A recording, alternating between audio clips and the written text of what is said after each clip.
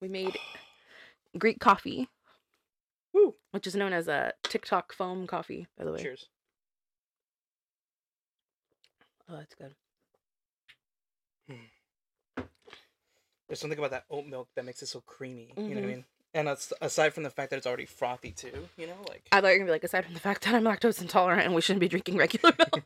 Oops. I mean, it's not, thankfully. So, anyway, okay. Hi, Sarah. Hello. Do you want to bring your mic up? I do. So it's closer to your face. I just realized that. I realized because it's gonna be me yelling, and then. Yeah, well, I'm sure that's what the people want. Screaming. I'm gonna find a way to isolate that. He's not. I'm not giving you the raw files. I'm not gonna upload it. I'm just gonna upload the final version. Just like how you did with me. So. Me editing only. Is that why? Is that why? Because you hold the power, I see. The power. Oh my god. Okay. I'm on too much. coffee high, Sarah, right now. Hell yeah. See, it doesn't take much. I haven't had coffee in one whole day, so. This is my third cup at this point. That's chaotic. You're chaotic energy. Hi, everybody. Welcome back to Cryptids and Mystics. And we love to see it. And we're actually face to face for this one. We get to see each other again. Yeah. No more COVID scares. I've missed you, friend. I missed you too. It's been a minute. It feels like it's been a minute. I think before we jump into anything, I need to know, because I haven't talked to you in a minute, how have you been? I'm fine. Look at me looking at the camera like Doesn't sound very convincing. I'm alright. I'm just like tired all the time because I'm not used to the time change. Yes, we live in California. We have a fucking time change. Mm-hmm. I fucking hate it here. Like I hate it here. I can't fucking get used to it, and I don't know why. So I've been struggling with like my sleep pattern. Just chilling. Got some good news at work, so I get to like move up in position. So I'm gonna start training and get a pay raise, and that's cool. I don't know if I want to be stuck in insurance for the rest of my life, but you know, like it's better than not making money in the meantime. That's absolute fact right there. Yeah, I gotta pay my bills. Yep. You know, our good looks ain't gonna do it. Yeah, well, I wish they would. So, see, now you know what we're filming now. See, they know now. By the way, for the people that are just listening, yeah, we're filming too. See, the advantage of having a Patreon. That's right. You get to see, you know, Beauty and the Beast over here while we're doing this. I'm the Beast. Just say shut the hell up. Well, again, if you have Patreon, you can see the video of me pointing with who I do look like an absolute beast today. I have no makeup on. The fact that I have to wear a baseball cap all the time we do this should tell you that's on you. That's my personal baseline style signature. I think that's not the same as hiding. Yeah, anything. We did talk about it. If I ever became a ghost, I would have some sort of baseball cap for on. Sure. So, you know. I was thinking like LA Dodgers one. Well, I've got one, but it's you know, Dia de los Muertos themed. So. It's very cool. See, look at that, right there. See that? Ayo. Thanks to my sister. You know, she gave that to me for my birthday. So. Oh, that's nice. Yeah, my birth. Yeah. I'm gonna say my birthday. I'm gonna have to edit out these sounds of me drinking. What did I tell you about these sounds? We it's need not this an ASMR podcast. All organic, free range, cage free chickens here. Okay. We will make that into a sticker one day. We're not chickens. So. I'm chicken shit, if that counts or anything. No. On a cold platter. Well, that's why I don't watch scary movies. I told you. Oh my god. She'll eventually appreciate me for who I am one day. No, we're gonna make him watch scary movies. No, I already told you. And if you donate to Patreon today, you can get Manny to watch scary movies. Nice plug. I love that. This is why she's the pro, and I'm merely just some guy that does a show with her. I turned it down a little, and it looks way better.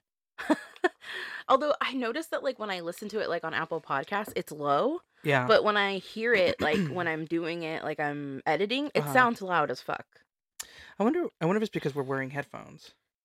Maybe. I don't know. Like when you listen to it on Apple Podcasts, are you using headphones or just like through the car stereo? Both. Okay. So I don't know. Because we listen to it on the car stereo. Oh, okay. Because you know Aaron has to. You could bump it in the car. Oh yeah, hell yeah. Yeah. It's clear as day in the car, but it's less loud on the headphones. This show is as good as oldies, so absolutely not. Don't shit on oldies like that, because I'm from Monte and I love oldies. I love oldies too. That's what I'm saying. I say that in a positive way. That's what has How dare you? come back. Fucking Zapp and Roger, baby. Let's go. More bounce to the ounce. You can take the girl out of the barrio, but you can't take the barrio out of the girl. Let me tell you. That can't happen. I'm sorry. Well, I think we've been pretty rude, Sarah. We haven't asked how everyone's doing. So how are you guys? They said they're pretty good. They miss us. They want more episodes. Miss you guys too. Oh, wow. Thank you. Miss you guys too. Miss you guys too. Trust me. But it's good to be back. Mm-hmm. It's been a couple weeks. 1 week since you looked at me. I can't help it. You waited too long. You left a big pause. Now you could never make fun of me for Taylor Swift ever again. No, because that's way better than Taylor Swift. Yeah, because I'm sure everyone knows about Bare Naked Ladies. They do. And that name. If you're from the 90s, you know about Bare Naked Ladies. The band, not like people. I have a serious question for you before we do any other sort of business. Do you have a favorite Oreo? Oh, She thought it was gonna be serious. I'm pretty basic, honestly. Like, I love a regular Oreo. And none of this double stuff shit. Like, I think the ratio is perfect, and anyone who fucks with it is rude. That's fair. And I do eat the cream off first, and then I eat the cookie pieces. Okay. That's how you do it. No, I mean, that is the way to do it. Andrew would agree with you on that one, for sure. Correct. That's, yeah. A correct child. Y'all get it. Yeah, I'd have to agree. Probably the OG. Yeah. Because, like, double stuff for me is, like, too much. Too much. And, like, yeah, just... I don't like the birthday cake ones. Those are too sweet. The fucking golden ones are bullshit. That's like white chocolate. That's a travesty to humanity with that shit. It's honestly, so nasty. It reminds me of, like, when we were little in, like, elementary school and they gave you, like, off-brand cookies and they were like, eat these. And you're like, this is the worst snack I've ever had. Who does Oreos? Is it Nabisco? Or... Nabisco. Okay, yeah. Nabisco probably paid attention to, Parkview for a minute. Mm-hmm. And we're like, oh, that's how you save money, guys. Mm-hmm. Let's make this trash cookie and give it some sort of bougie name, and people are gonna gravitate towards it because it's gonna remind them of their childhood. That's what I think. We went to the same elementary school, by the way, different years, but yeah. That's how far back really we go, if you want to be honest about it. Yeah, that means that you were in the same elementary school when Amy was there, because she transferred when I was in 3rd grade. Mm-hmm. So you were in 6th or 7th? I think so. 6th grade, yeah. So it was your last year. Yeah. And it was her last year on the little kid side, because ours was split up, like, 1st through 3rd grade was one side, and they had one lunchtime, and then 4th through 6th grade was another side. That sounds very problematic when you say it that way. Like, it was her last year on the kid side when you were there, and I'm like, you guys just sound like a groomer. Like, God, dude. Well, listen, you dated her when she was a freshman and you were a senior, and some people don't like that. Just saying. That's fair. That's fair. I mean... You weren't, like, an adult. Even now, I'm not an adult. I'm 37. I don't even feel... You're only 3 years apart. Like, it's not a big deal. It's not like those people that are, like, 12 years apart. That's a little problematic. I think that's problematic no matter where you are in life. Yeah. Like, if someone's 60 and the other person's 48, that's weird to me. Like, well, hold on. That might be a little different. Because at that point, honestly, I would say, like, if you were... I guess for me, if you're younger than 18. Yes, it is. That's at any point. But I don't care what state you're in. I don't care. I also think it's weird if you're dating someone that is, like, under 21 and you're over 20. Like, not, like, a couple years gap, but, like, if you're 10 years apart. So let's say you're 32 years old and you're dating a 20-year-old. That's creepy to me. Yeah. I remember what I was like when I was 20. I was like a child when I was 20. I wasn't, like, some adult that knew everything and, like, knew what I wanted and knew when I was being played. I'm just a baby. I mean, that's what it feels like. Right? It did, yeah. Shit. That is a little creepy. I don't like it. No, thank you. Not for me, sis. I mean, like, again, if you're, like, beyond a certain age, like you were talking about, like, 40 and 60 type of thing, go for it. You're all consenting adults at this point. Obviously, like, I would never stand in the way of something like that, but I do think that's strange. Like, why are you dating someone so much older than you? Like, when they're 80, if they make it to 80, by the way, you'll be, what, like 58? Got dark real quick. If you make it to 80, by the way. Just saying. Men don't live as long as women, so if it's a man that's older. Don't even get me started on why we don't. aside from the fact that we're stupid. I mean, that's true. But also to, I think that hopefully that's changing now, right? With, our generation having kids and everything. Mm-hmm. But the idea of reaching out for help, the idea of like admitting when something's wrong, the idea of actually like going to the doctor, like actually doing something about it, right? Like I think that's huge now. Like with the boys, I do the same thing. I'm like, if you want to cry, cry. If you want to share something, share something. Like, don't hold that stuff in, man, because I love that you do that for them. Well, good parenting. Well, yeah, dude, because the last thing I want is for them to feel like, oh, be a man up, and like, fuck that shit. And hide everything. Ain't nobody got time for that. Put it way down in your soul so you get bitter and die early. Bury that shit until you have heart problems, okay? Like, no. I want that's Catholic people in a nutshell. So, I grew up Catholic, I could say that. Good old Epiphany Church. That's right. I went to Epiphany. You know what I just found out? This is fucking bizarre. Weird tangent. No. We were cleaning out some stuff in my grandma's house, and we found a medal. And it turns out my grandma and my grandpa were founders of Epiphany Church, and they put in a huge deposit to help them get the church. No way! Yeah, they have a medal for it. Whoa! I was like, that's fucking terrifying, because I think of Epiphany as like older than the hills, and like, yeah, my grandparents were born in 25 and 23, I think, respectively. Yeah. Wow. Insane. That's some history right there, crazy, dude. Fucking crazy. You're welcome, Epiphany. Yeah, I also Sarah's family for I that. kept the medal even though I'm an atheist and I hate the church. But see, there's some family history to that. There's family history. It's different. And it's like town history. Because it's technically South El Monte, but like that's kind of El Monte because South El Monte didn't exist back then. Yeah. Wow. Mm-hmm. Super weird. Dude, I'm just gonna walk into Epiphany one day and be like, can't touch me. I know one of the OG peoples. You can't do shit to me. I mean, he's deceased, but my grandma's still alive. So I'm gonna bring her in and be like, she made this place. Even though my skin will probably burn when I walk in because of how much of like... It doesn't. That's a myth. I go in there all the time. Oh, okay. Thank God. My grandma used to bring me every Wednesday. So we used to sing Ave Maria. You know, all those little hymns. The way you pronounce it, right? Too, Ave Maria. I know how to say it right. You say it right. I mean, it's Italian. It's not even Spanish. Well, say it like our people do. What? How am I supposed to say that? Ave Maria. Why do I have to roll the R? Girl, bye. Oh my God. Should I sing it? Can you? I can sing it, but I don't want to. Oh.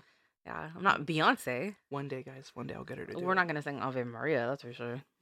I ain't going to sing it. I don't even know it. It just says Ave Maria. I never memorized the lyrics. What do you want from me? That's all it says is that. It has like a little refrain or whatever, but it's in Italian. I don't remember it. Yes, quite. Anywho, I think it's time to begin. No, we're only 13 minutes in. It's fine. We're those podcast people that are like 80 minutes later the podcast begins. Listen, the last few that we've done when we were working remotely, that was just chaotic. I think they were funny. Well, I mean that in a good way, you know, because like it really felt like we just didn't have an agenda. We're just like, all right, we're just gonna go, and then wherever this goes, that's where we're going. We did have an agenda. We had stories to tell. But yeah, I mean, like with regards to how the flow was going, and regards to all of our engagement, especially when we're talking about people that get too nervous and start chattering too much,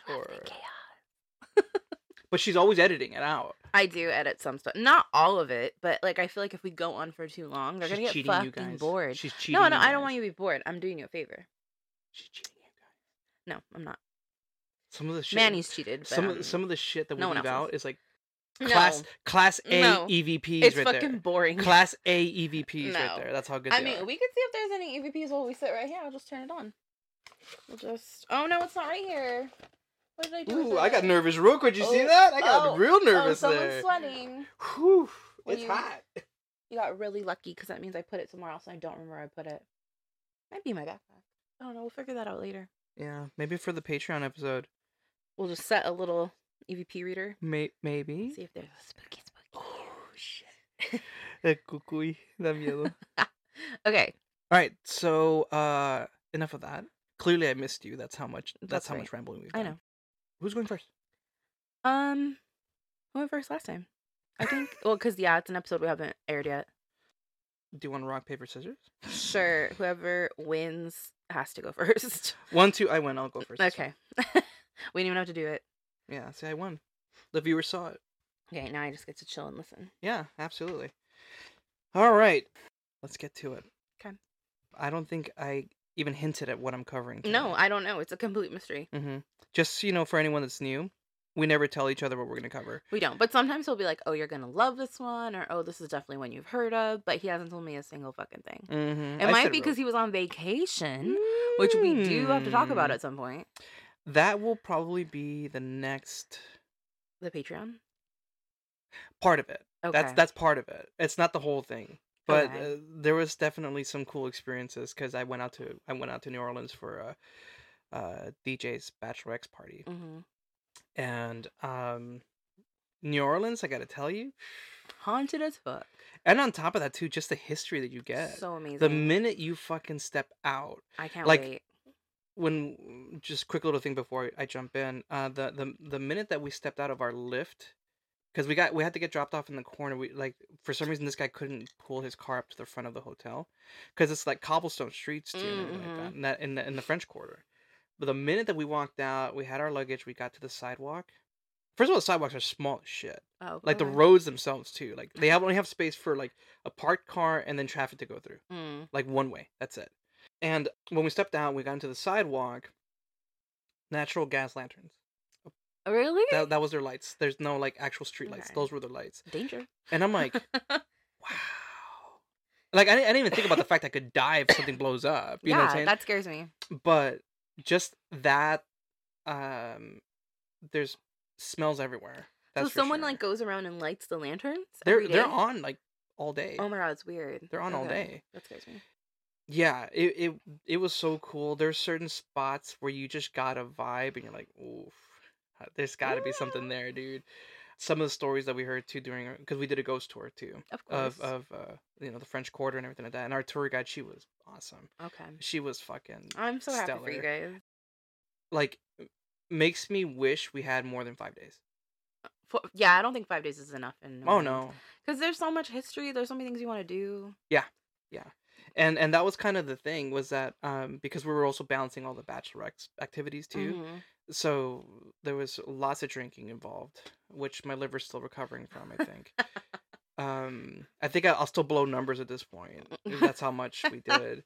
But we did a lot of touristy stuff too, though. We did that. We did a bayou tour. We did, Yeah, I saw you holding a little a crocodile. Is Brucey. An alligator? Yeah, a little alligator. Alligator. Fun fact: crocodiles are saltwater. Alligators are freshwater. Okay, see, I never knew the difference. Now I know. And also, too, you can tell by their little snouts. Their snoots, yeah. Their snoots. Alligators have like rounded, flat ones, and then crocodiles have more pointed ones. And caimans are super pointy and little. Caimans are scary. We don't like them. But we also only have them in we only have crocodiles in a portion of like Florida, I think. Everything else that we see reptilian like that is an alligator. So, and yes, I held baby Bruce. He was so cute. He was cute. He was a little squirmy, so it got me a little nervous. Yeah, like, don't move. Just stay there. Just stay flat. Did Amy hold it? Yeah, we all did. I would have been like, only Manny's gonna hold it. No. Amy was like, I'm down. Let's go. I'm like, all right, get it, girl, get it. So braver than me. Hell yeah, no. I knew how to do it. I had to do it. But the one story, and I'm gonna have to tease it here, because it's only we're only doing that for the Patreon. Is what happened to me during the ghost tour.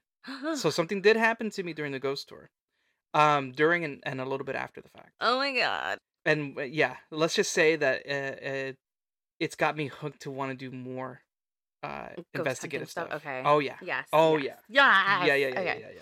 So yeah. But I'm just gonna leave that there. Sorry, I'm just gonna have to leave that there. I can't wait for that later. There's so much I want to talk about. Catch us on next episode. So yes. So, but I'll eventually do an episode of that experience as a whole. Okay. Not quite sure yet how I want to put that together. So, but once I do, it's on. Okay. But today I'm actually doing something a little different. Let me. We're covering the California Dark Watchers.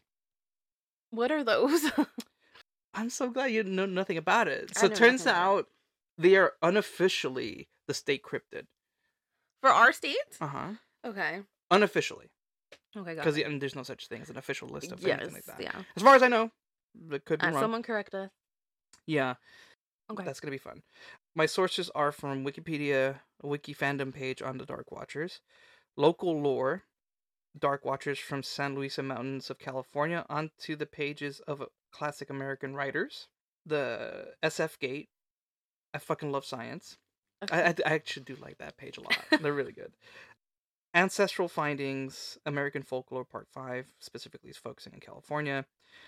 California.com, A Guide to California's Monsters and Mythical Creatures, which I thought was pretty cool. It's like, hey, that's a way to market it. I've never heard of that before. Yeah, no, it's pretty cool. The Wikipedia page on the San Lucia Range and high altitude oxygenation. That's a lot of fucking sources. Strapping. Yeah. Well, because especially that last one had me going on a rant, and you're gonna see why I'm gonna go on a rant in a minute. Okay. So let's talk about these peeps. Okay. So California Dark Watchers. They're also known as Los Vigilantes Oscuros, name given by the early Spanish settlers in the region. Got it. It was Portuguese. I don't know. I'm not Portuguese. So where are they located? They're mostly known to appear in the Santa Lucia mountain range in Central Coast, California. Okay. Specifically between the cities of Monterey and Avila Beach. Okay, I've been there. Well, there you go. Yeah.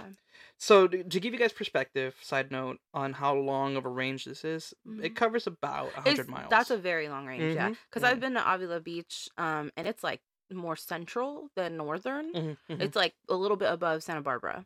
Yeah. And then Monterey is like north. Like you're in like fucking Carmel. Yeah. That's way up there. Yeah. And I've been to both places. So. Yeah, we've driven by there when we've gone up north. My aunt's in-laws live there, so that's why I've been up there. Oh, okay. Yeah, and then I went to Avila because my friend Tyler, shout out to Tyler, love you so much. His parents have a beach house and they let us use it sometimes. Oh, nice. And it's in like Grover Beach, Pismo area. Yeah, so when we go out there, we do like a Santa Barbara tour, a Hearst Castle tour. Like we do a whole bunch. I would love to go to Hearst Castle. It's so beautiful. Yeah, it's opulence. It's amazing, but it's wild capitalism, but it's amazing. Well, yeah. What isn't it? What isn't these days? Let's go there. Yeah. But the interesting thing about the Dark Watchers is that there's some reports that have indicated that they've appeared in Mount Mingus, which is located between Prescott and Sedona, Arizona. Okay. And Mount Graham, which is located east of Tucson, Arizona. So not just here. Yeah, I mean, there's been like minor reports of that, but pretty much everything with regards to sightings and stuff like that has happened in that mountain range here in California. So let's give you a description of what these Dark Watchers look like. Okay. So they've been described as being tall, giant-sized, with no distinguishable features. So coming off looking more like dark silhouettes. Okay. With brimmed hats and like walking sticks. So like the Shadow Man? Sort of. Yeah. Okay. But what I liked about it is the fact that they, have walking sticks. Because, you got to have accessories, like it just... The outfit's got to match. You know what I mean? Like, you just got to go that route. Absolutely not. Why not? That's a very fashionable Shadow Man, I would say. That's high fashion, let me tell you. Yeah. They've also been described to be height-wise between 7 to 15 feet tall. Absolutely not. No, I was thinking like a regular person. Or like at least a tall person. And like I said, dressed all in black, wearing cloaks and stuff like that. So they tend to take on humanoid features. Or outlines in this instance, right? Because that's all you're really seeing. Appear even ghostly in some instances. Okay. But other than that, there's like no other like real noticeable features behind them. So they sound like either the Shadow Man or the Babadook. Ooh. Just saying. Cover that one day. Queer icon. They're reported to also have amazing hearing and eyesight. How people know this, I don't know. Maybe they asked someone. According to Michael Chen, a paranormal researcher with Beyond Science, I don't know if any of you ever heard of Beyond Science, they show with simple possessions, so like, the cool accessories I was talking about, right? To travelers instead of using high-tech equipment. Okay. Sorry, I had to burp. Because, I guess for them, the way they figure that, being a dark figure by itself is, is intimidating enough. The last thing you're going to want is all this high-tech equipment all of a sudden coming out and shit, right? Because I think he believes that they're actually extraterrestrial or something like that. Oh, okay. Yeah, well, that's a turn. Yeah, well, we'll get to more stuff like that later. But let's talk about the history, because Okay. yes, there's history. I always, Yes, we need me to being a know. historian, go figure. It's believed through some sources that they originate from Chumash peoples, native tribe of central and southern coastal California. They originate through oral traditions. They also have depicted these figures through centuries-old cave paintings too. Oh no, So that scares me. that's why I'm like, okay, it's coming from somewhere, Wait, so okay, but like in centuries old cave painting, they didn't have cloaks and hats and canes back then. Is that where the extraterrestrial That's thing comes in? yeah, Okay, got it. yeah. Time travelers. Maybe Mm, cracking the code already. I like okay. that. They're gonna shut us down. Dude, calm down. Uh You're getting too quick oh. here. The CIA is coming. It's shaking. Wee, Uh, wee, wee. there have been reports from early Spanish settlers in the central coastal California region having seen Los Vigilantes Oscuros, like I was telling you. So, I mean, they mention it too. So it's not just native folklore that brings it up. Okay. Even Anglo-American settlers reported having sensations of being watched from the hills. No, thank you. The hills have eyes. Absolutely not. Imagine? Ooh. I don't like that. Yeah. It's believed that the history of these tall and dark figures has been going on for over the past 300 years. Okay. So it's been a minute, for sure. Since the dawn of creation. The origins of the Dark Watchers, I mean, they don't really know for sure. There's a lot of theories like we were just talking about. So it's unknown, but some stories suggest that they're just beings that they were like a migratory group Okay. that stalked travelers along the mountain range. That's Santa Lucia mountain range. Okay. So here's the thing though, how do you spot one? Right? Because that's all us investigative folks want to know, right? How do I know I've seen one? Yeah. So they usually appear between the hours of twilight and dawn. Okay. Little side note though, for people like myself who can't distinguish when twilight actually starts and things like that. Well, something that I learned though is that there's actually 3 different types of twilight. Really? There's civil twilight, nautical twilight, and astronomical twilight. I don't know what any of that means. I thought twilight just means like when the daylight starts to come out a little bit and you're like, oh, there's some light on the horizon. And same applies for dawn too, apparently. There's like 3 different dawns too. What the fuck? Okay. But in this case, we're going to use the civil twilight just because, I don't want to go into this whole spill of shit. Okay. So between 6:02 to 6:27 a.m. Okay. And 5:54 to 6:10 p.m. is when like within the ranges itself that you can kind of catch glimpses of these beings. So the time I wake up for work, got it. No, thanks. Standing over my bed. Are you awake? It's time to go to work. Are you in the mountain range? No. Then you're fine. Don't say that. Oh my god! Imagine if it was like that. Fuck that. No, I'm just saying. That would be a reason to move out of California at that point. Nope. Yeah, away from the coast. As far away from the water as possible. Inner city only. I mean, if Water Babies wasn't enough to convince you to stay away from the water. There's a lot of things going on in the water that we just really don't like here. It's wild. So, what do? Right? Scare the shit out of you? Aside from that, yes. Okay. They stand around motionless, watching over the horizon along the mountain range. No, so, I don't like the motionless shit. They're silent guardians. It's reported that they tend to leave you be, so they'll leave you alone, and they're not aggressive. Okay. They just tend to observe, and in some instances, just stare towards the sky. Okay, so they won't kill you or anything. No, that we know of. Not that we're aware of. Okay. But the idea of just kind of standing around, it's so creepy. That doesn't make me uncomfortable. Very, very creeper-esque of you. I don't like it. It's unsettling. Just get a restraining order. In some instances, though, it's believed that they can leave you with some bad luck if you've seen them. Oh no. Yeah. So that's kind of the thing. So it's like they don't technically hurt you, but it does create some bad energy for you. So do they give you bad luck, or are they like harbingers of bad luck? Like if you see one, like bad luck was coming your way, so it's a warning. No, you see them, and then that's when you end up with it. Oh, okay. So they give it to you. Got it. So let's talk about some sightings and encounters while we're petrified of quiet beings observing us, right? So reports of these beings have been recorded since the 1700s through Spanish settlers, and eventually even American settlers reported sightings of the dark beings, and obviously further back with the Chumash people and the cave paintings. But I'm talking more modern times here, all right? Okay. Newspaper archives in the 1960s had reported that a former high school principal was hiking in the Santa Lucia mountain range when he noticed a dark figure standing on a rock, scoping the area.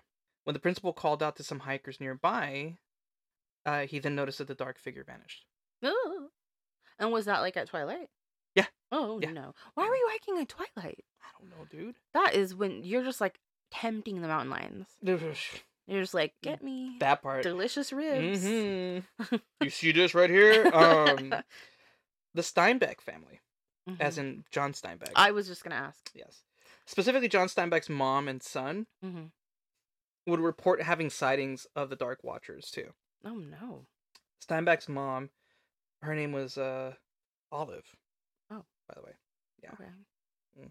She would tell stories of having run-ins with the Dark Watchers on her rides through the woods, because she was a teacher in the area, and she would, ride through the woods to get to the school. And so what she would, the stories that she would tell is that she would end up leaving like certain like offerings for the Dark Watchers within the woods. Okay. And she would leave like gifts of like fruit, nuts, flowers, and then they would leave her gifts in return when she would come back home. Oh, that's kind of sweet. So it's like, here you go, friend. Okay. Mountain people supporting other mountain people. Hell yeah, dude. I'm all for that. So, that was pretty cool. I didn't realize that there was some sort of connection that way, but there you go. Yeah. But now I think we need to get into something a little more serious, though, and try to explain what the hell this could be. Okay. Right? So there are scientific explanations trying to take an aim at, like, how to, explain this away. Because, of course, they do. Yeah. It's not mange. That's all. That's a plus. Number one, not mange. Not mange from the first few episodes that we've done. Everything's mange apparently. So it's either like a optical illusion or a bad trip of acid, God knows, or infrasound effects. That was the interesting one, and I'll get to that one. That one was weird. Okay. So one explanation, according to Brian Dunning of Skeptoid magazine, of what they could be is that they are visuals caused by shadows, tricks caused by lighting or trees. I mean, that could be, but were they like people? I don't know. Yeah, overall he says it's hard. It's hard to really tell what or who these Dark Watchers are, but there have been numerous attempts at explaining them away. So another more common theory is that they are due to what is known as pareidolia. Pareidolia. I don't know what that is. For those of you that know how to pronounce it properly, I'm going to spell it for you because I'm an idiot. Pareidolia. I have no idea. Yeah. So what is it? Yeah, tell me. See? You're so good at this. You're so good at asking these questions. It's supposed to be a psychological phenomenon in which our brains look for recognizable and familiar patterns and shapes in unclear or unfamiliar images. Got it. So like matrixing, right? I was thinking more like when people witness a crime and then they say eyewitnesses are not reliable because your brain fills in the blanks with what it thinks it is. So like, what color tie was he wearing? And someone will say blue and someone will say red. And it's because they're just filling in the blanks. I hate those experiments though, because to be honest, if they have if they're good looking, for example, like I've seen like they did this one, on TikTok, they always do that shit. Always. Well, but they did one where the guy that chops wood. I don't know if you've seen him. Oh yeah, the sexy lumberjack guy. He's fucking hot. He's so hot. Anyway, so they another guy was kind of doing something similar, right? So like showing off his physique, and of course it cuts into someone coming in, asking the question, oh, what color were his pants? I'm all, fuck you, I wasn't focusing on the pants, I was focusing on the things I need to focus on. Obviously. Like, how dare you, dude? It doesn't make it unreliable, it just means I wasn't focusing on the stupid shit, okay? That's not reliable then. You didn't get all the details. I saw that sweat dripping down, let me tell you. That was enough for me. That was enough detail. That was enough for me. I'm like, and there it is. I didn't even give a fuck what color it was. It could have been brown. Color were his eyes. Hey, eyes up here. Oh, fuck you. You know what you're doing. Thirst trap. Anyway, there are other suggestions that it's an optical illusion, right? Like I was mentioning earlier. What it is that the observer's magnified shadow is seen through the clouds, which then enlarges the shadow's size before it evaporates. Okay. Which I've seen video of that. And that kind of makes sense, but and I'll get to why I kind of don't really agree to that in a second, because I want to get to the next one. And this is the one I think that kind of just irked me, and which had me going on a side tangent and finding out like, oh, like high altitude oxygenation and all that shit, because it pissed me off. I'm like, fuck you. I'm just being honest with you guys. I got pissed while I was doing it. Amy will even tell you I went on a rant for a minute. She's like, can you save this for the podcast? Like, I don't even know what the hell you're talking about. I don't even listen to your podcast. What makes me want to listen to you right now? She finally listened to an episode. Oh, I'm proud of her. Which one was it? The one that's that just came out. Okay. With the palmistry. We're pretty fucking funny in that one. Oh yeah, and she was laughing about that because she was even looking at her palms too while we were talking about it.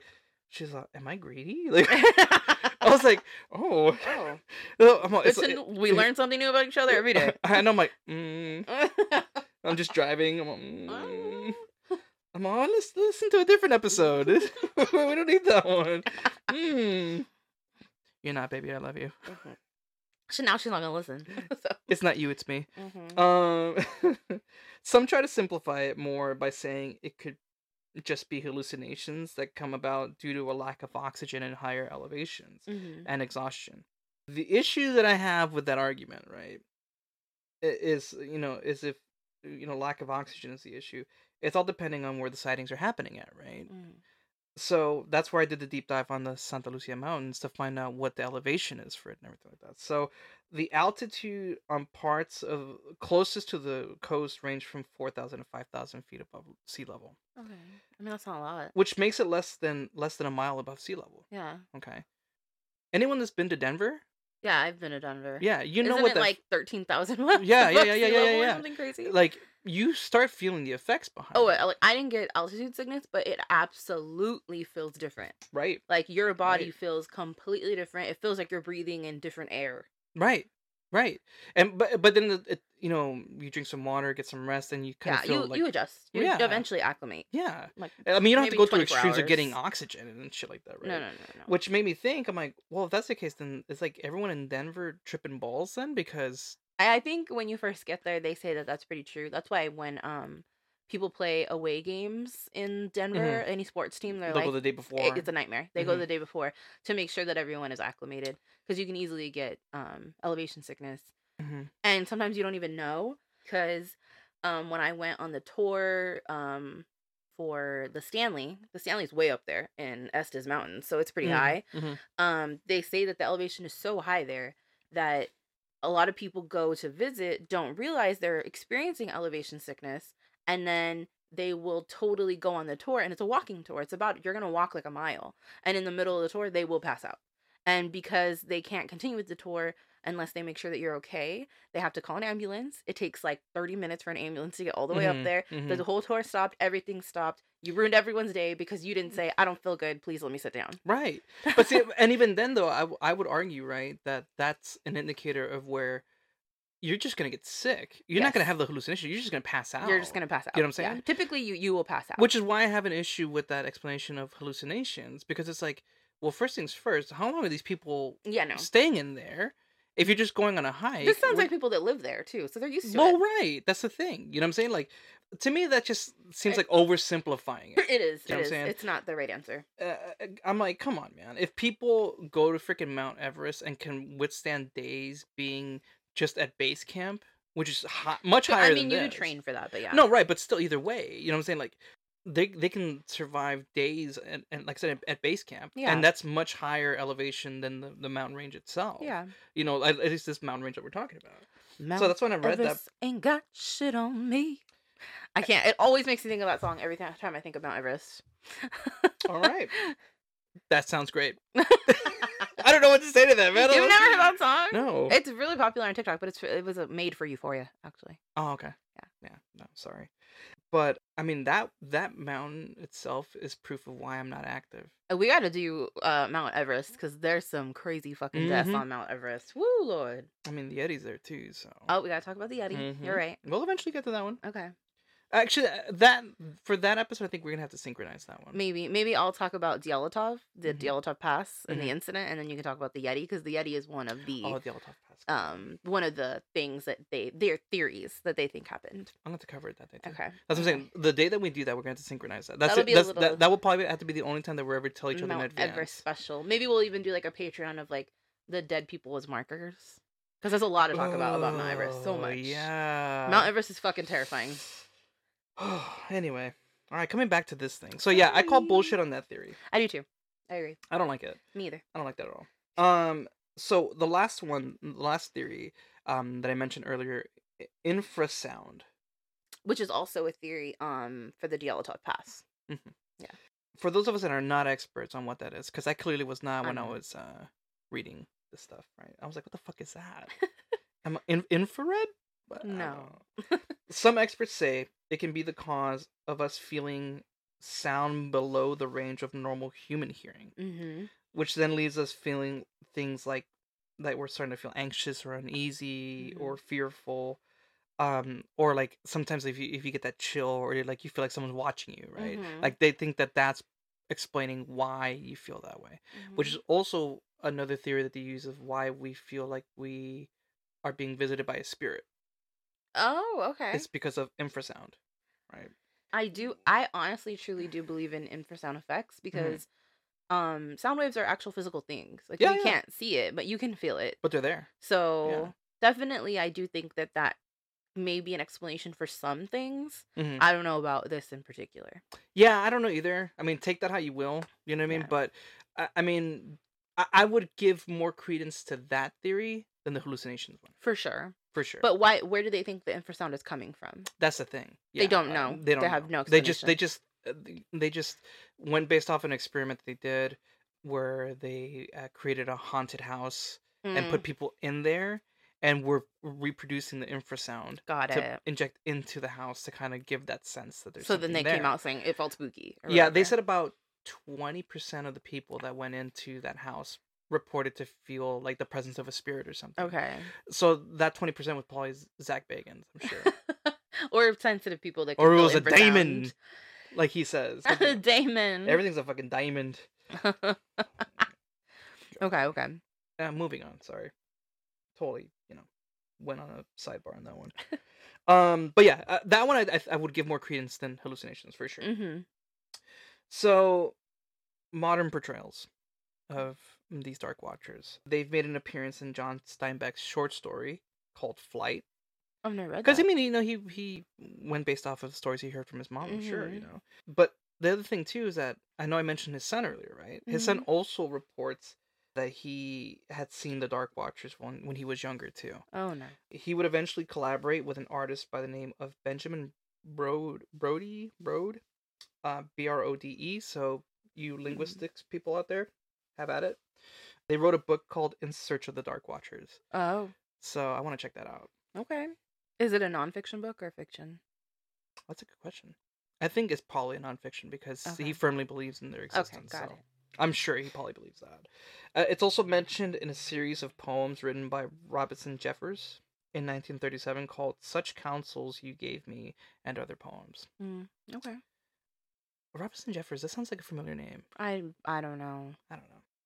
So now the most important question is, how do we keep you safe, Sarah? Dun, dun, dun. First of all, don't go on hikes in the Santa Lucia. Yeah, once again, this is why that's you won't probably catch the me biggest out on a way hike. to go. My girlfriend loves to hike, and I gotta warn her all the time about the scary stuff. Well, you want to talk about this? I mean, definitely share that. You know, that's another way not to do it. And I mean, the biggest thing is just leave them alone. Yeah. You know what I mean? Like I mentioned earlier, they don't do anything to you anyway, so just leave them be. If you're not bugging, your business, they'll mind theirs. Yeah, if you're not bugging and you're not going, doing wrong or getting off the trails, they'll leave you alone. So fair. Or just do like John Steinbeck's mom and leave them gifts and shit. Oh yeah. Okay, my question with that one is, how do they explain that? If that's like, I'm assuming she's telling the truth. I don't know why she would lie. If she left out stuff for them and they left stuff for her, because it'd be one thing like, oh, animals ate whatever you left there, something took it off, but like, how'd you get stuff back? Is the question. That's what I'm saying. Like somebody is doing something there, and I get the visual effects thing, right? Because I'll show you video later of it, because it does look the part, but the thing is that every single person that's reported these sightings, they're not moving. Okay. They're just standing stoic. You know what I'm saying? So when they would do these experiments of these visual effects in that mountain range, I mean, it's your own shadow. So if you move an arm, the arm's gonna move too, right? You're not standing still when you're seeing this happen. You're moving too. You know what I'm saying? And how is it that the minute that attention is being drawn towards it, it disappears? If it's a visual effect, it's gonna be there still. Yeah, that's true. You know what I'm saying? So listen. I know we all talk about that. Some people are believers, some aren't. I'm doing this because I believe in this shit. Yeah. Right? And this is definitely one of those where I feel like I don't think it's necessarily like a time traveling thing or whatever the case is. Because I mean, come on, we're talking about indigenous peoples also witnessing something like this, and like we've learned so far with a lot of Native American folklore, it's coming from somewhere. It doesn't just magically appear and this is it. You know what I mean? There's some correlation with how they function that it's gonna explain that. You know what I'm saying? So I don't know. To me, it seems more likely that they may be like a like an indigenous community that like is hiding in the mountains. Like they purposely don't want to be seen. That's more like a rational explanation for me. But like, which I would give more credence to that. Yeah, but honestly, like my more fantastical mind is like, it's a creepy, scary shadow person, and it's really there. Yeah. So either way, there's something there. I believe that. Oh yeah, for sure. Because if that many people are seeing it for that long amount of time in history, something is there. Oh yeah, dude. And we're talking about, like I mentioned earlier, over 300 years. You know what I'm saying? Like, and we're talking about people, indigenous settlers, modern day. Like, there's still reports of that stuff coming out. So yeah, I'm more of a believer. I believe it else, for sure. And that's our Dark Watchers.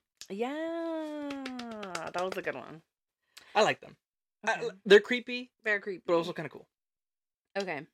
All right, my friend. Whenever you are ready. Here's one I'm excited to do because I really want the conversation on it. Ooh. So get in conversation mode. I'm ready. Yes. Let's go. Let's do it. Okay. So one of my favorite things to do, as some people know, Manny knows, is to critique film and television. I actually have an entirely different podcast dedicated to critiquing film and television through a queer lens, and that is called The Queers Are Watching. And I do that with my co-host, Hannah Johnson. And she's the best. She's my best friend. Love her. Today is her birthday. Shout out to her. Happy birthday. Today's March 13th. Woo! I mean 19th. Sorry. I forgot what date it was. Whoa. You went back a little bit there. I went back. And you can find us anywhere you find your podcasts, especially Apple Podcasts. Thank you very much. Okay. That was a good plug. Yeah, a really good plug. Thank you. That was great. So let's talk about witches in media. Yeah. All right. Yeah. And I was wondering when this would come up eventually. Yeah. Okay. I did my Ariana Grande. Yeah. I love that. Okay. I love that. All right, go for it. So I'm going to give you some real quick notes of history on witches in general that really calls for my former topic of potions. So you could tune out a little if you want to. I don't... No, you better be fucking tuning in, people. Tune in. Okay. So... I can tune out. No, I'm not. No. The term witch has only existed since the medieval ages in Europe, which I did not know. So that was fun fact. And that was like, the medieval ages were the 5th through the 15th centuries. So it's a long ass time. Right. And so that's really when that came about. So basically a witch is just someone who practices witchcraft. So it could be anyone. There are no rules whatsoever. Even men can be witches, although sometimes people refer to them as warlocks, but in the way back when they did refer to them as witches, but there weren't as commonly men as witches, and I will explain that in a minute. Okay. So the etymology is really highly contended. It's believed to have originated from Old English for witchcraft and taken a part that is wicce, W-I-C-C-E, and craft, which is C-R-A-E-F-T, spelled like old-fashioned way. Okay. Beyond that, every culture across the world has a version of a witch and a word for it. So some think that the word witch came from the Middle Saxon, aka Old Germanic language, of Viken, however, which is spelled W-I-C-K-E-N. However, modern Germans use the word hexen for witch, which derives from the word hex. Fun fact. Okay. Okay. Yeah, and there's an indie film called Hexen. I haven't seen it yet, but I'm surprised. Yeah, I know. Who are you? I know. Yeah, I gotta watch it. Can't watch everything, you know? Really? Yeah. Really? You want to go there on that one? Yeah. I'm trying my best. Are you trying to convince me to watch it with you is what you're doing here? Okay, I'll look up. I don't know much about it, so I'll look it up and see if it's really scary. Okay. If it's not like really scary, then we can watch it. Because then I don't want you to be too scared. Thank you. I appreciate that. So during the medieval period, witches were usually those that used folk medicine, often from ancient knowledge that was passed down. Yeah. If it seemed inexplicable to them, like they didn't have science back then, they just chalked it up to witchcraft and then they started persecuting people. Here on Turtle Island, witch was really a negative term for indigenous people. So they considered witch to be the opposite of their medicine people and other healers they had. Like a witch was like a negative evil version of that. Right. So, and then nowadays we see modern pagans and witches, Wiccans self-identify as witches. So particularly if they use spells in their spirituality. Right. Yeah. Okay.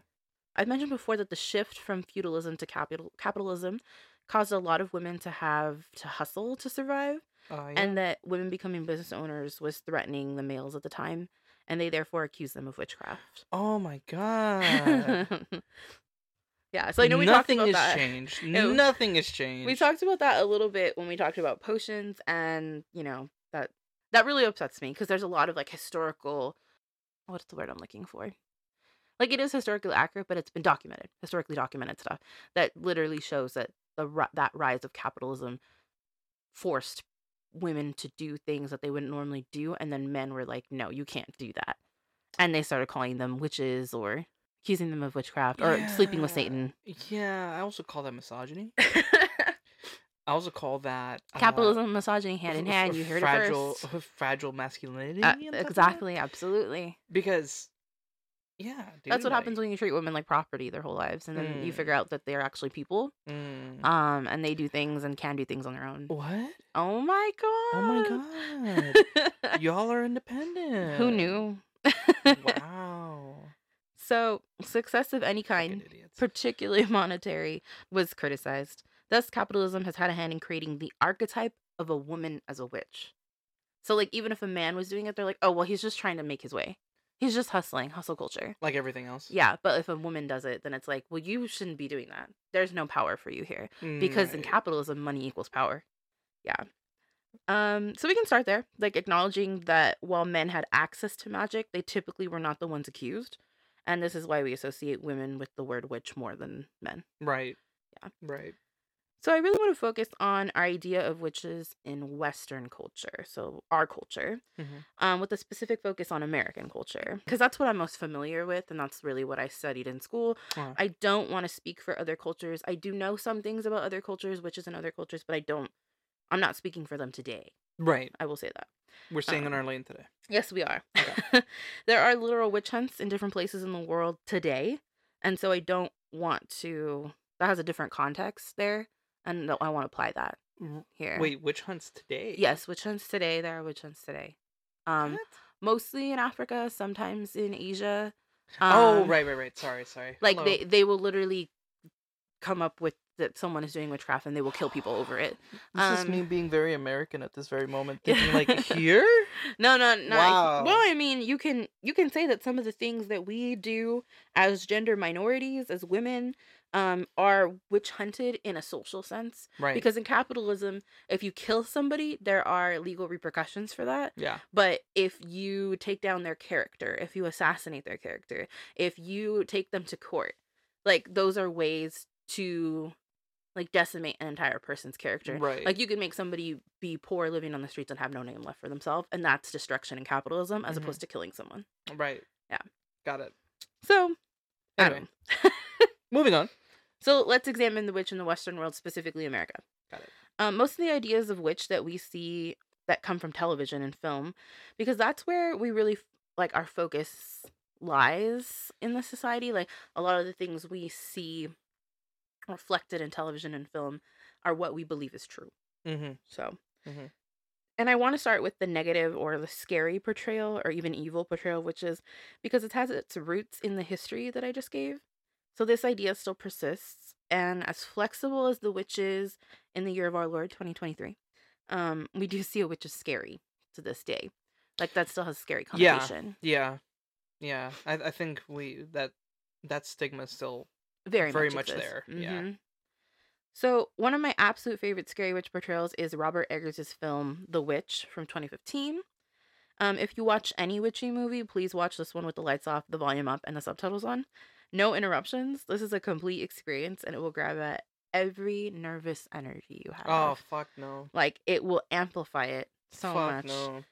There's something so engrossing about it. Like, it sits with you long after it's over. Like, I can't explain it.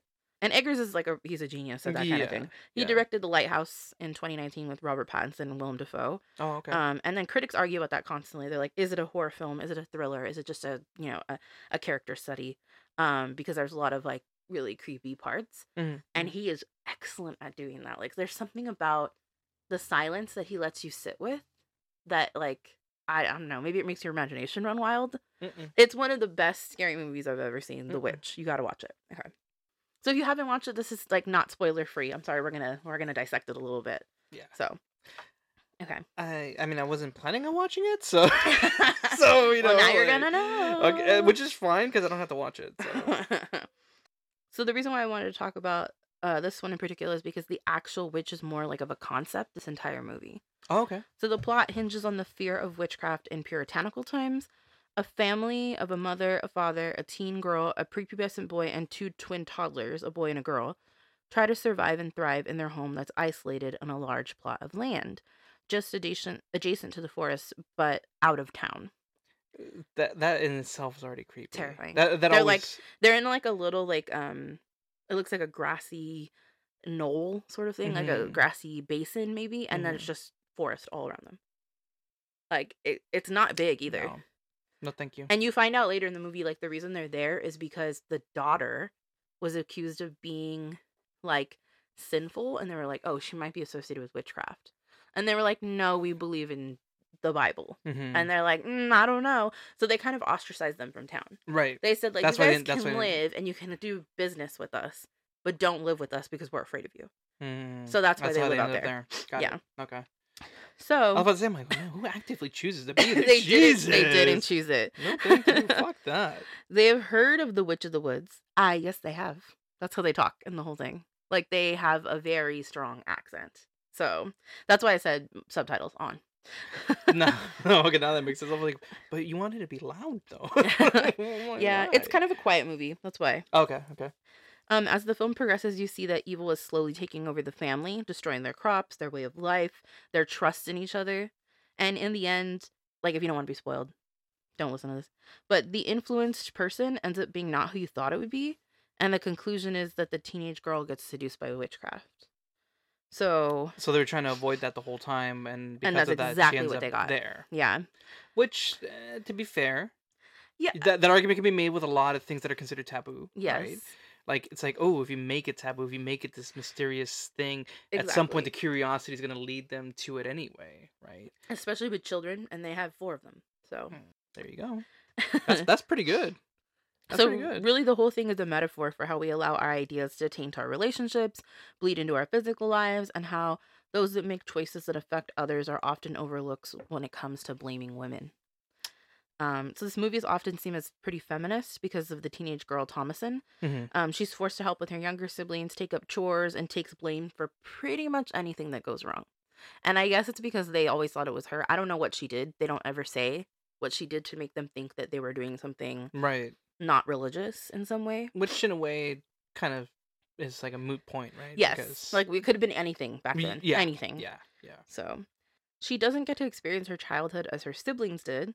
So, like, when her 2 twin siblings, they're probably 4 at most, I would say, they make a deal with Lucifer, who has materialized to them as a black goat on their homestead, aptly named Black Phillip.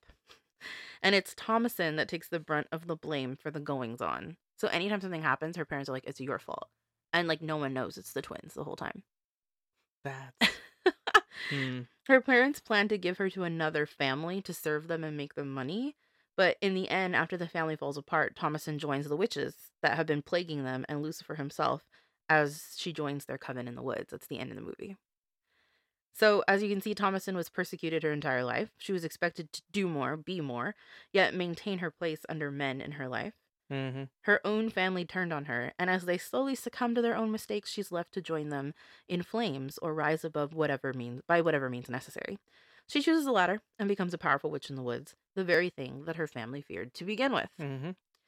There's a lot of imagery associated with traditional witchcraft and its evils in this movie. So if you look at Thomasin's younger brother, he's the one that's like on the edge of puberty. His name is Caleb. At one point, he's out hunting with their father when he stumbles across a beautiful woman dressed in red. And those women dressed in red. That's exactly what happens. She seduces him, which was easy. He's like 14 or something like that. And she kisses him and then sends him back to his family in a daze. And eventually he becomes very ill and he vomits up an entirely rotted apple core. Oh. And he proclaims his love for Jesus Christ. And then he like has a seizure and dies. Oh. It's very dramatic, very scary. Okay. Moral of the story, don't eat apples.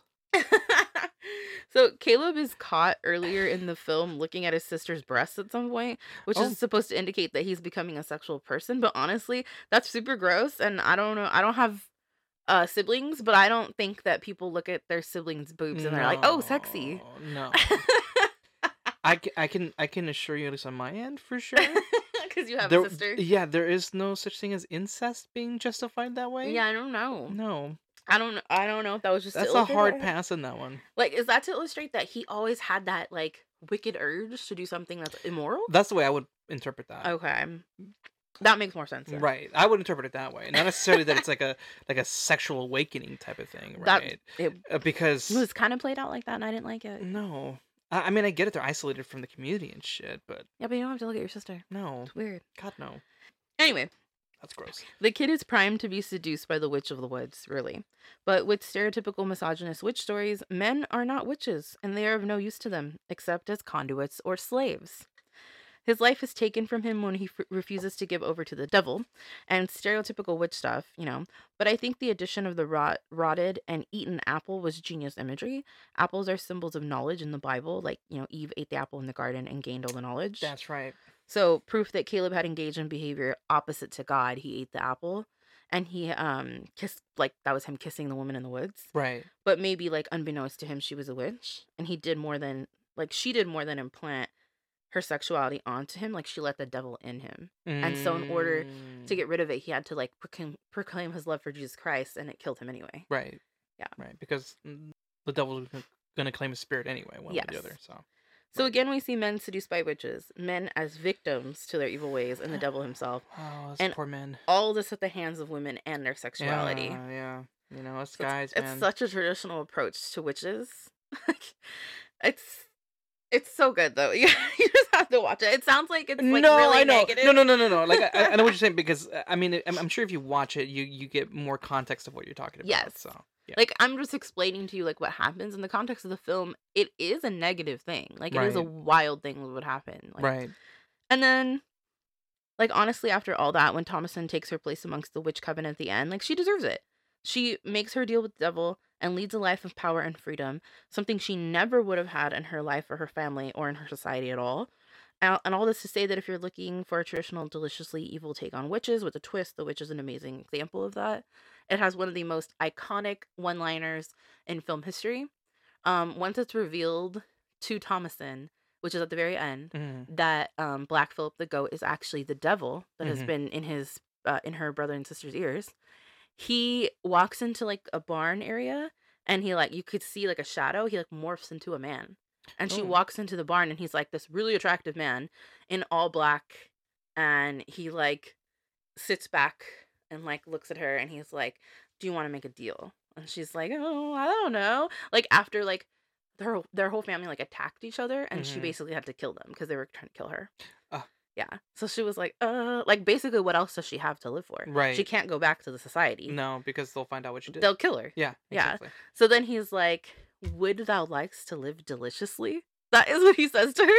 And then she's like, like all of a sudden she's like, "Okay, sis." Well, when you put it that way.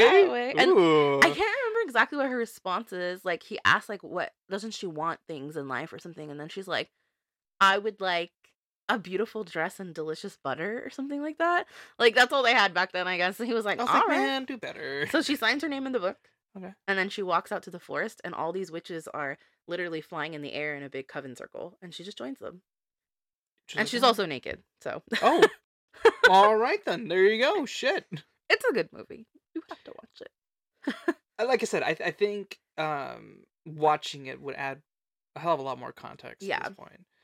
Which I mean, it sounds pretty cool though. I mean, because I feel like that kind of connects a lot with what you were talking about earlier. That women at the time were led to drastic measures to make ends meet, right? Exactly. To be able to find an identity for themselves, to be able to just live, you know. So I mean, I feel like that definitely plays off of that for sure. I absolutely 100% traditional witches. Yeah. So the second movie I want to talk about that has witches in a negative portrayal is The Blair Witch Project, which is a cult classic. I don't know if you've ever seen that one. I mean, maybe as a kid. It's been years. Yeah, it's been years. It's considered like a pioneer in filmmaking. It was released in 1999 and used the now popular found footage style of filming. The part that audiences found the most intriguing about this one is that they were never really sure if it was real or not. And it was done without clarifying and begins with based on a true story. As well, the website used by the students in the film was completely real and you could visit it. So it created an air of realism, and that's the first time that's ever happened. Like they had never used that marketing before. Yeah, I remember that was the big hoopla about it. Like everyone was like, there was a big debate. People really did think it was real. Is it still up? Yeah, it is. I've looked at it before. Keep going. So as well, the posters for the film included one that was just a missing poster of 3 young filmmakers, and it was like, have you seen these people? They disappeared in the woods. Like it wasn't like this is a movie. It wasn't like DreamWorks on the bottom. It was just like, have you seen these missing people? And people were like, what is this? What is this? Well, it's kind of like it kind of reminds me of at least more recent one of, remember that movie Smile that came out recently? Where you just had random people at like certain sporting events standing in front of the camera and just smiling. Oh, like, I didn't know they did that as a campaign. Yeah, they did. But they didn't say anything. That movie's so good though. They didn't say anything. They just had people randomly, like I think there was a playoff baseball game. Where you had a woman standing or sitting behind home plate, so that camera's like right there, terrifying, and she was just smiling. I hate that creepy looky smile. And I do love that marketing so much. I honestly think, okay, do you know how like years back there were people running around in clown suits just standing there staring at people menacingly? Yes. I think that was a guerrilla marketing campaign for the return of It, because the next year the remake of It came out. So I honestly think did they ever confirm that? No, they never confirmed it. Because that would make a hell of a lot of sense. But I think that was like part of the marketing campaign. Yeah, because that would make a hell of a lot of sense then. Because I remember, I don't remember who I was talking to about that the other day, but I mentioned that. I was like, you remember that shit? It was so terrifying. Yeah. And like other people that were not involved in the beginning took it on and were quite scary. The other one that did sort of a viral marketing campaign like that is The Fourth Kind with Mila Jovovich. I don't know if you've ever seen that. It's about a psychiatrist in Alaska, and she's like interviewing all these people, and like she had treated a woman, and she recorded their sessions, and she died, like, and it seemed mysterious, like she could have been murdered, she could have killed herself, they don't really know. And when she's going over the tapes again, she's listening and she's hearing things that she hadn't heard before, and like all of a sudden she starts seeing all these creepy white owls. They're not barn owls, they're the other ones. The ones that are creepier. I can't remember their names, but they're very prevalent in Alaska. And it turns out like she thinks those are aliens. And like it takes over her mind in the whole movie. It's insane. Whoa. And a lot of it is portrayed like it really did happen. I mean, we know Mila Jovovich is an actor, but it's portrayed like it really happened. And then like it'll say like based on a true story, and at the end it has a website, and you go on the website and the website's active and you can go and look through it. So at first I was like, is this real? And I was like, no, wait a minute, it's not real, stop. Like there's something about I mean I think those campaigns are brilliant though. Brilliant, but they're so tricky. Yeah. I don't like that. It fucks with you for sure. It does. It really So anyway, this was like the first of those. Like, the Blair Witch Project was the first of those. It's widely known as the first ever movie to go viral. So, yeah. Huh. And again, with this one, we never truly see the witch. We see what the witch can do. We see the fear of those influenced, but she's merely a concept to us. Unlike the last representation we talked about, though, this one is a more modern take. So it uses the idea of legends and gossip to create an idea of a witch from the 1700s who was persecuted as a witch and was left to die in the woods of exposure. It combines local legends like that of Rustin Parr, a man who, according to the movie, kidnapped kids in pairs in the 1940s and killed one while the other watched, and an 1800s tale of a young girl who was kidnapped in the woods for days, and when she returned, she spoke of a woman whose feet never touched the ground. That sounds great. So Daniel Myrick and Eduardo Sanchez were the creators and writers of the film, and they used the theory that the creation was scarier than the execution in horror films. It turns out they were right. The film was a hit, and this is just like the history of witches that revolved around the unknown, the local gossip of who did what and how, and of course of women. As years go by, the legends and hauntings were added or changed, but they were still, like, the women were still persecuted. Mm-hmm. That's what they were kind of using. Mm-hmm. Like, there was a theory, a rumor about this woman that she was a witch. They left her out to die, and now all these bad things are happening because you did bad things to an innocent person. Right. I love that they did that. Yeah, that is pretty cool though. So this movie, if you've never seen it, it contains a lot of pagan effigies. So they have these cairns, which are just like grave markers, which are just stacked stones. If you've ever seen that, like, it's an old way to mark a grave when they didn't have like chiseled grave markers and marble and stuff. Right. So they discover those, and then they discover dolls made of twigs hanging from trees, and bundles of pieces of a person, which are all tied to voodoo practices of hexing. Mm-hmm. And then they experience like shaking of their tent and misplacement of their personal belongings, which is heavily associated with poltergeists. Mm-hmm. And like, interesting, that's not a witch, but it's a ghost. And in this case, we're dealing with the ghost of a witch. Because remember, she died a long time ago. Yeah. So yeah. This one is great for studying witches in film because it takes all of our ideas about evil witchcraft and it rolls them into one single thing.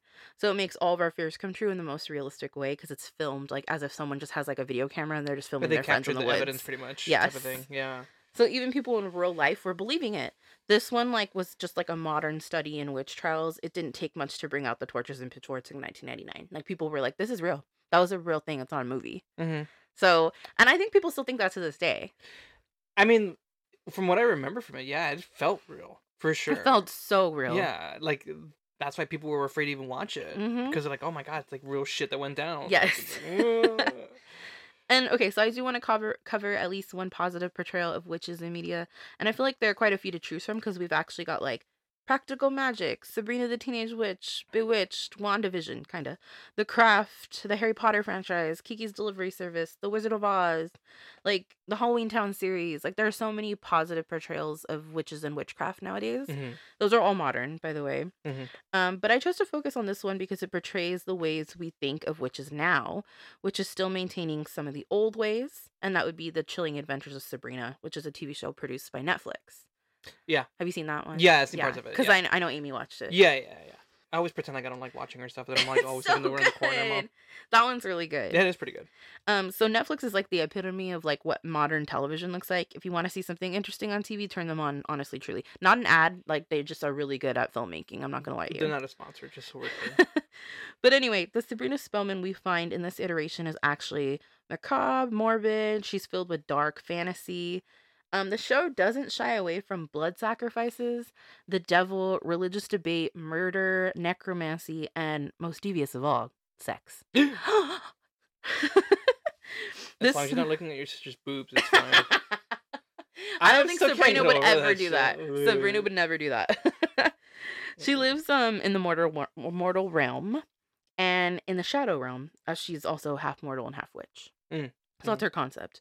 We get to see the juxtaposition of regular life in a hokey town called Greendale. Yes, it is next to Riverdale, canonically. So, and the other realm that has its own school system, government, culture, religion, and most importantly, magic. As with the history of witches, to accept witchcraft into your life, you must sign the devil's book with your name. They worship the devil as a religion, and everything has a bit of evil tinge to it. Just the complete opposite of our world. There are many like pagan celebrations that we get to see played out by them in these really modern ways. And honestly, it's like a really fun show. Like, I think it kind of makes you be on the side of evil a little bit because she's like this midway point for us. It's mostly fantasy, though, so there are a lot of unbelievable things in the show, and inaccurate things. So, for example, the magic school that they have a giant statue of Baphomet in the main hall, and, like, it's the official Church of Satan sued the show because they claimed that they used their version of a Baphomet they created. I remember reading about that, yeah. And they didn't like the association with, like, this fake school and, like, all this bullshit. So they eventually settled with Netflix in an undisclosed agreement. Wow. I want to know what's in that agreement. Yeah. Was it a lot of money? Was it like, you're going to do a real life documentary about us? Like, what was it? Because that was recent, right? I would say a couple years ago. That was like during the second season, and it only went 3 or 4 seasons. 4 seasons. It went 4 seasons. So, and it ended like last year. So I would say maybe 3 or 4 years ago. Pre-pandemic. It had to be money then. I think so. Because if it would have been like a documentary or something, I think they would have already... They would have lived up to their contractual obligation by now. Yeah. Maybe.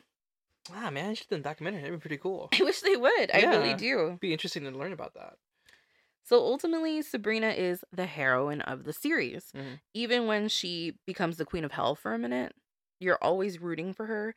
And she does end up doing the right thing, even if she makes mistakes. I mean, sometimes she's just selfish, but that could just be her being like a young, teenage, inexperienced person. Like, we all do that when we're kids. Right. Like, that's not necessarily evil. Just misjudgment. No judgment. Yeah. The point is, for once, we're on the side of the witch in this one. Mm-hmm. And this leads me to talk about how there is a current rise in the appreciation of all things dark and spooky lately. Mm-hmm. Like, if you notice, there's a huge influx in the spooky community. Right. So I've seen, like, a real uptick in appreciation of horror films, spooky things, Halloween season. It used to be, like, just me and my weird friends. But I think this is just conjecture, obviously. Mm-hmm. I think that a combination of needing medical or spiritual answers for a generation of people, millennials and Gen Z alike, right, that don't believe in religion or God as much as their former generations did, and a deep need for escapism has bred this appreciation for the mystical and the spooky. Makes sense. Most people I know love reading their horoscope, tarot cards, they use crystals, they believe in ghosts, they watch creepy media. It's just so much more commonplace than it used to be, I think. And I think, like, religion holds us back from, like, experiencing a lot of those things. Like, I know that as soon as I let religion go as a teenager, I was like, yeah, a lot of things I don't understand, and I can accept that and not just be like, oh, it's God. Like, I don't have to do that. Right. It was just, like, oversimplified pretty much. Yes. Yeah. To make yourself feel better. Sure. Instead of saying, like, there are things that are unknown out there, and I have to accept that. Right. And I think that's kind of, like, why we... Not to go off on a different tangent, but I think that's also why we as a society struggle so much with the gray area when it comes to an argument or it comes to like a certain like ethical points, right? Because like we're either black or white. It's either this or that. Like there is good no versus evil. There is no in between. Yeah. And I'm a firm believer in that, depending on what the thing is, right? That there is the possibility of two things coexisting at the same time. Exactly. And it's like, I think once you come to terms with that, you feel more at ease and for me at least, feel more at peace with how things work out. You don't have to pick a side, and you don't have to be defensive about that side either. Right. Like how about a good easy way of portraying that is to say, what if someone is being abused by their husband and then one day they kill their husband? Like, are you saying that person is bad and evil and they're going to hell because they killed somebody? Or how about they were being abused and they were put in a situation where psychologically and mentally they had no other way out? It was life or death for them at that point. Exactly. Right. And I would argue at that point that, yes, the deed itself was evil. The deed itself was bad, terrible because you took a life. Yeah. But under the circumstances, like, was that your only way out? Did that have to happen? Did that person maybe deserve what they got? Right. Maybe. Exactly. Yeah. Exactly. So it's like it's like understanding that yes, those two things can coexist. Yes. It could still be a bad thing that you did that, but it could also still be a good thing because that's all you had. Yeah. And it was either that or your own life too. Your own life, your kid's life, and maybe even other people's lives. Like, what if that person took your life and then you went on to treat other people like that? Right. Exactly. You have no idea. Exactly. So, you know, that's a big gray area. Like, do you kill somebody? No. But if you're, you know, in self-defense mode and you've been so abused that you literally can't see another way out, I see that. And I understand it. And legitimate self-defense, though. Oh, not the type of thing where we make up this false threat as a way to justify. Oh, yeah. No. You're not just, like, saying, oh, that person's out to get me. Right. Like, or I don't like that, so therefore I feel threatened by that. Right. No. This person is literally threatening their life. And I don't remember what the term is, but there's, like, a term for, like, when you legally defend someone that did that, if they even did it when they weren't being physically attacked. So, like, let's say the husband goes to sleep and she shoots him. Like, it's because of her, quote, battered wife syndrome. Right. That she's always in that mental state. Right. She's in fear forever, even when he's asleep. Right. And I mean, see, at that point, like I said, I would side on the fact that, one, yes, you took a life. Let's call that what it is. But also, I get it. You lived a life the way that you were living it, exactly, in constant fear that this could be the last day that you're going to be here. Exactly. You know? And I feel like we should have some sort of, like, obviously not a hard line, but, like, we should have something more I guess, appropriate for that in legal defense, because whenever that happens, it's different. The outcome is different every time legally. Like, the judge just decides. So they're like, oh, in this case, it's manslaughter because I do understand that she was tormented. Or some people will be like, no, murder one because she murdered someone and I'm a literal person. And it's like, well, you can't interpret the law that way. And that's the issue that I have with states determining their own way of ruling like that. You know what I'm saying? Because the circumstances could be similar across the board, but you can get different results depending on where you're at. Different states, different counties. That doesn't make any sense. It makes no sense. Different people. There's got to be that consistent. Because the judge will just decide. Right. That would be one of the few times I'd be okay with that consistent result. Like, this is it. Like, and it's very rare that I would say, because obviously everything is circumstantial. Right. But there has to be some sort of basis for saying this is where we start, and it's never going to go beyond that. Like, I don't think you should get murder one if you can prove that you've been abused. And that's very hard. I understand that. But if most people in those cases are like, yeah, here's the proof that I was abused. I reported it several times, went to the hospital over and over again. Right. I have text messages saying this to my friends. My life was being threatened. Yes. My friends themselves. It's on my Ring camera. Like, right. And then they're like, well, you still get murder one. And it's like, that's not fair. That's not right. That's the black and white thinking, right? Exactly. Not allowing the gray to kind of add some sort of influence to it. We love that gray area. I like gray. So my question to you, and of course, like all of our listeners and watchers today, is: do you think that we're seeing a cultural shift in the acceptance of witch, or we will eventually shift back to the former? In the Western world, anyway. I see a shift happening, but I also worry that, kind of going back to the whole capitalism thing, where that's gonna have its ugly tentacles come into play, right? Because I see a lot of people embracing the spooky, embracing the unknown, embracing a lot of those things, right? But I also see a lot of commercialized things happening within that stuff too. So that's why it's kind of like, that's probably more my fear. I don't fear going back to where it's a stigma, it's a taboo, and like anyone that even talks about it is like, dangerous, and we're gonna shun them from society. I don't worry about that part. I worry about the fact that it's gonna be watered down. Yeah. And I worry about the fact that people are going to glamorize it in a way where it's like, oh, okay, I'm doing this because it's cool, not because I'm having some sort of spiritual connection to the concepts, or like connecting in a. And I think that's happening now. Yeah. Definitely. I think there are people that are like, they're jumping on the train because they're like, that looks cool, and I like it, and I'm not going to say that that's bad. Like, if you like the way something looks, that's your style. Right. Go ahead and do that. Right. But I do think that, like, because that makes it a passing phase, then, like, companies will latch onto that and they'll be like, oh, we're ready for something else. Right. Like, spring has to look different than winter. Right. So then they're going to change the look, and then people are going to be like, well, now I'm this. And it's like they're going to leave behind all those practices. I do hope they pick up something valuable from it.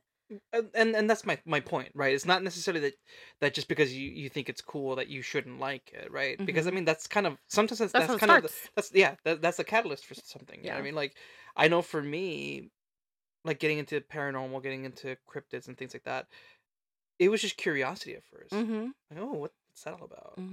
But then the more I read into it, the more that I heard stories, the more that I did research and things, the more I was like, oh, okay, all right, I'm starting to believe this a little bit more. You know what I mean? So it's like, it starts somewhere, right? And I get that. You know what I mean? Like, but for the individual to just simply, not the individual, but more of, again, capitalism itself, looking at this like, oh, this is a cash cow we haven't tapped into yet. Exactly. Let's make some money off of this bitch.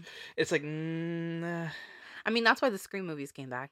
I honestly truly believe that, because they had said the fourth one was the final one and they were never going to do another one again. And how long ago was that? Years ago. Yeah. A long time ago. Yeah. Like in the early 2000s. It was probably like 2005 or 6 or something like that. Maybe 2008. And then all of a sudden, like, now we're getting new Scream movies with new Scream queens like Jenna Ortega. Like, and I don't get me wrong, like, the Scream franchise is my absolute favorite. I'm a Scream queen. I'm a final girl. I love it. It was pretty cool. It was so fucking good. I saw the recent one on opening weekend.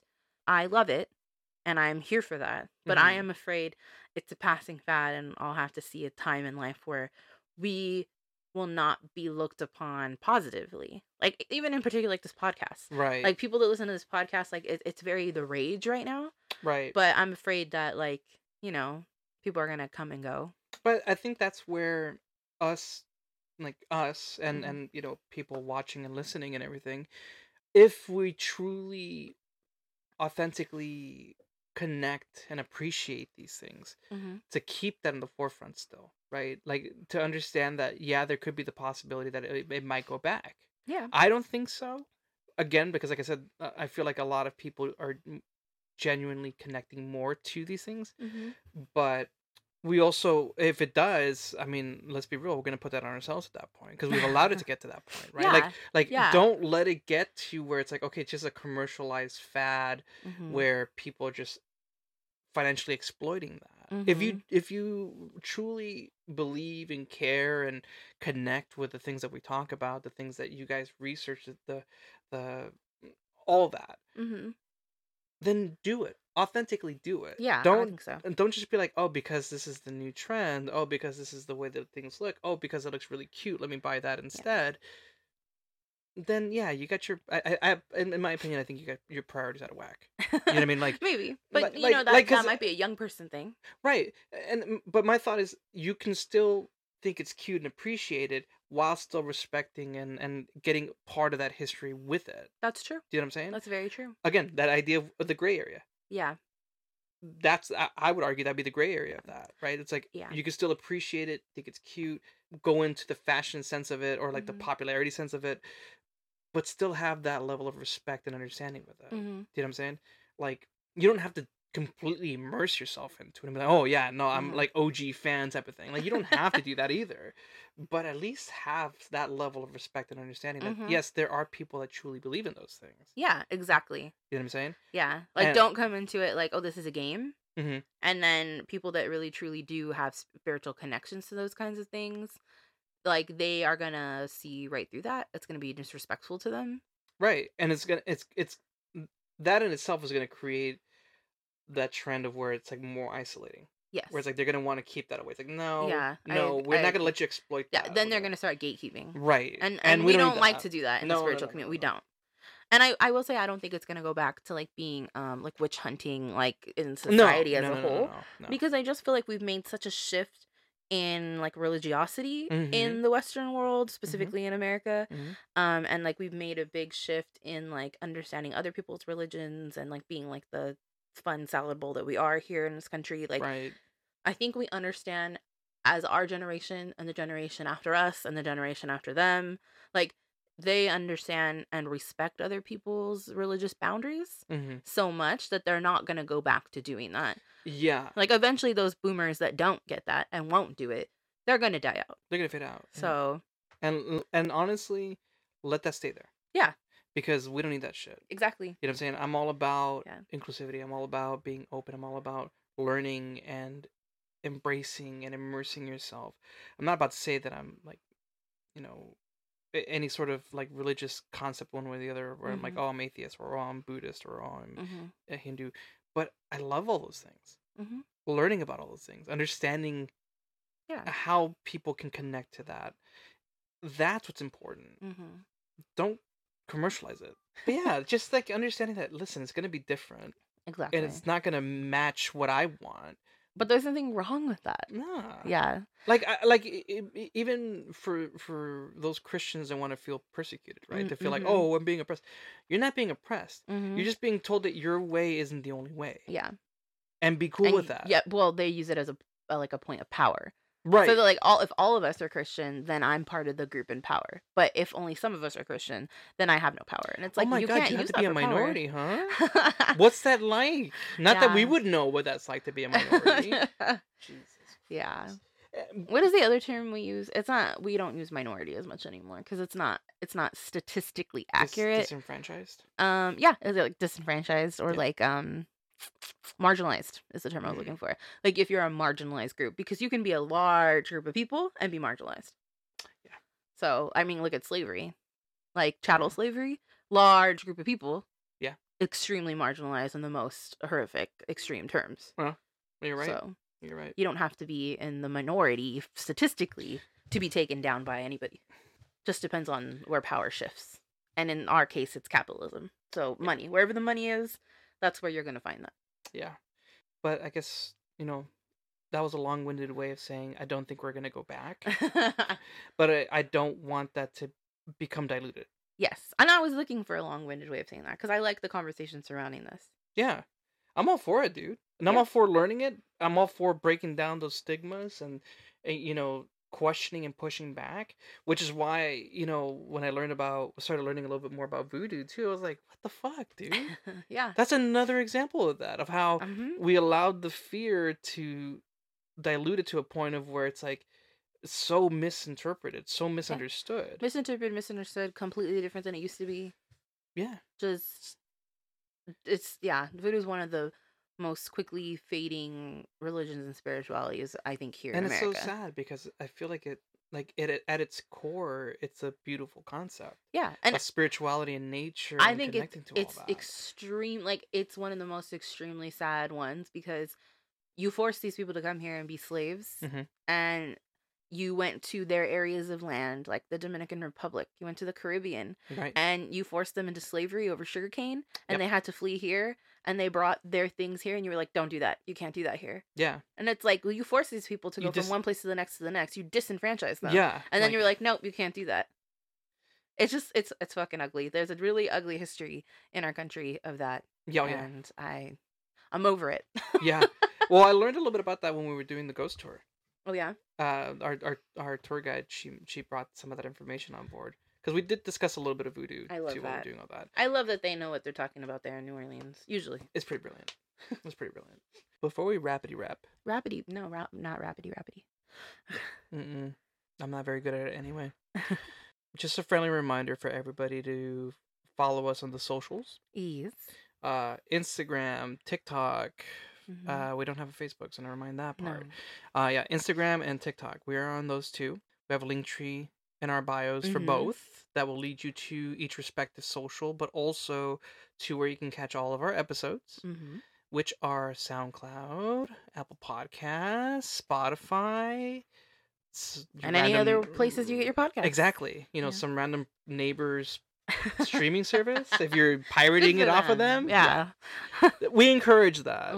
Spread the word. Yeah, you can look at that. That's fine. But leave us some really nice reviews.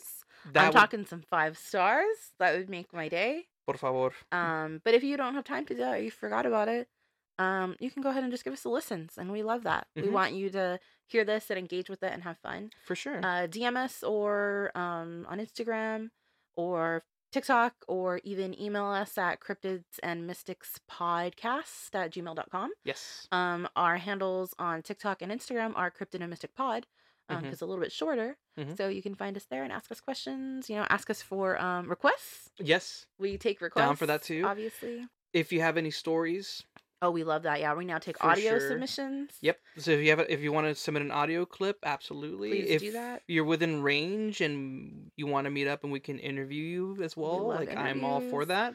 We do. You all let us know. Yeah. We would love to have you be a part of this whole experience as well. And if you want to be a part of our Patreon, you're probably already watching this here, but for the listeners, if you want to be part of our Patreon, we have a $3 level and a $5 level, and you can join at any time. It's monthly, so it's not a huge expense, but we do thank you. You did pay for our great coffee today. That's right. Thank you guys. Thank you so much. And that's really what it's going to come down to. Is just going to pay for our caffeine addiction, and also hopefully be able to do much more content for you guys. Yeah. I would love to do that.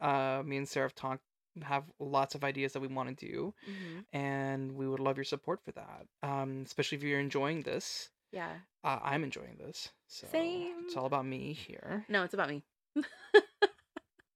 Anyway, it's about us, really. And it's about you as well. We appreciate you guys so much, and we really do hope you're enjoying it, because we enjoy making it. Yeah, so. It's a labor of love. We do the research, we get together, we put on our podcasting caps, and then I do all the editing, and it kills me inside. She does that because she knows that I won't do it proper. That's why. I don't know how he'll do it. He hasn't done it yet. She hasn't trusted me yet. Yeah. You can go ahead. Go ahead. Okay. You heard her. She said it. Okay. Anything else? Thanks, y'all. No, that's it. Thank you for listening. We'll see you again soon. This was episode 11. Shook. Should we do something fun for 13? Ooh. Oh, let's get a tattoo. I always want a tattoo. I'm down for that, man. Ever since getting this first one, I'm in. That's it. Yeah, he only has that one. Just one. I have different words, but we have like the same font in the same area. And plus, my hairiness is gonna start covering it, so I might have to shave my arms. I need you to see it. I have more than one. Yeah. So. Anyway, the Patreon's not gonna go towards my tattoos, I promise. Maybe. Depends how much money we get. That's that right there. Then they get to pick our tattoo, and that'd be scary. Ooh, imagine. No, we have to give them options. Options. They're like, ooh, get like a funny blob. Get a butt. Get a butt, and the tattoo on the butt's gonna be your logo. That's really detailed. It's like, oh, it's like really like dimensions going on here. Mm-hmm. Anyway. Oh my god. Anything else? I don't know, folks, but stay curious. Stay creepy. Bye. Bye.